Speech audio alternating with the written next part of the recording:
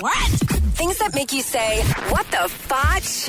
On Power 96.5. Ohio police recently arrested this woman for twerking in public. She was dancing against a utility a utility pole in short shorts when cops arrived and arrested her for disorderly conduct. Oh, come on. The police report read she was wearing thong shorts.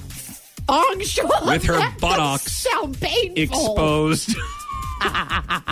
And causing alarm to onlookers. This is a quote from the police report.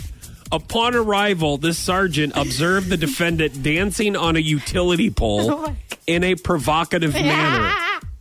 The defendant also entered the roadway and began twerking, causing vehicles to stop or swerve to avoid striking her. All right, that's how they got her. She was in traffic, and she was either going to hurt someone else or herself. Listen, I'm more taken aback by the thong shorts. Those sound so terrible. You could not pay me to put those on. No, and no one was. Could. No one was paying. You got a free show. Oh my God! It's just. There's so much wrong with this story. That looks good. I mean, I don't know.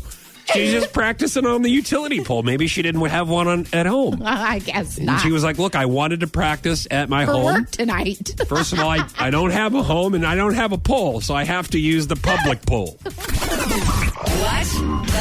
fotch? On Power 96.5.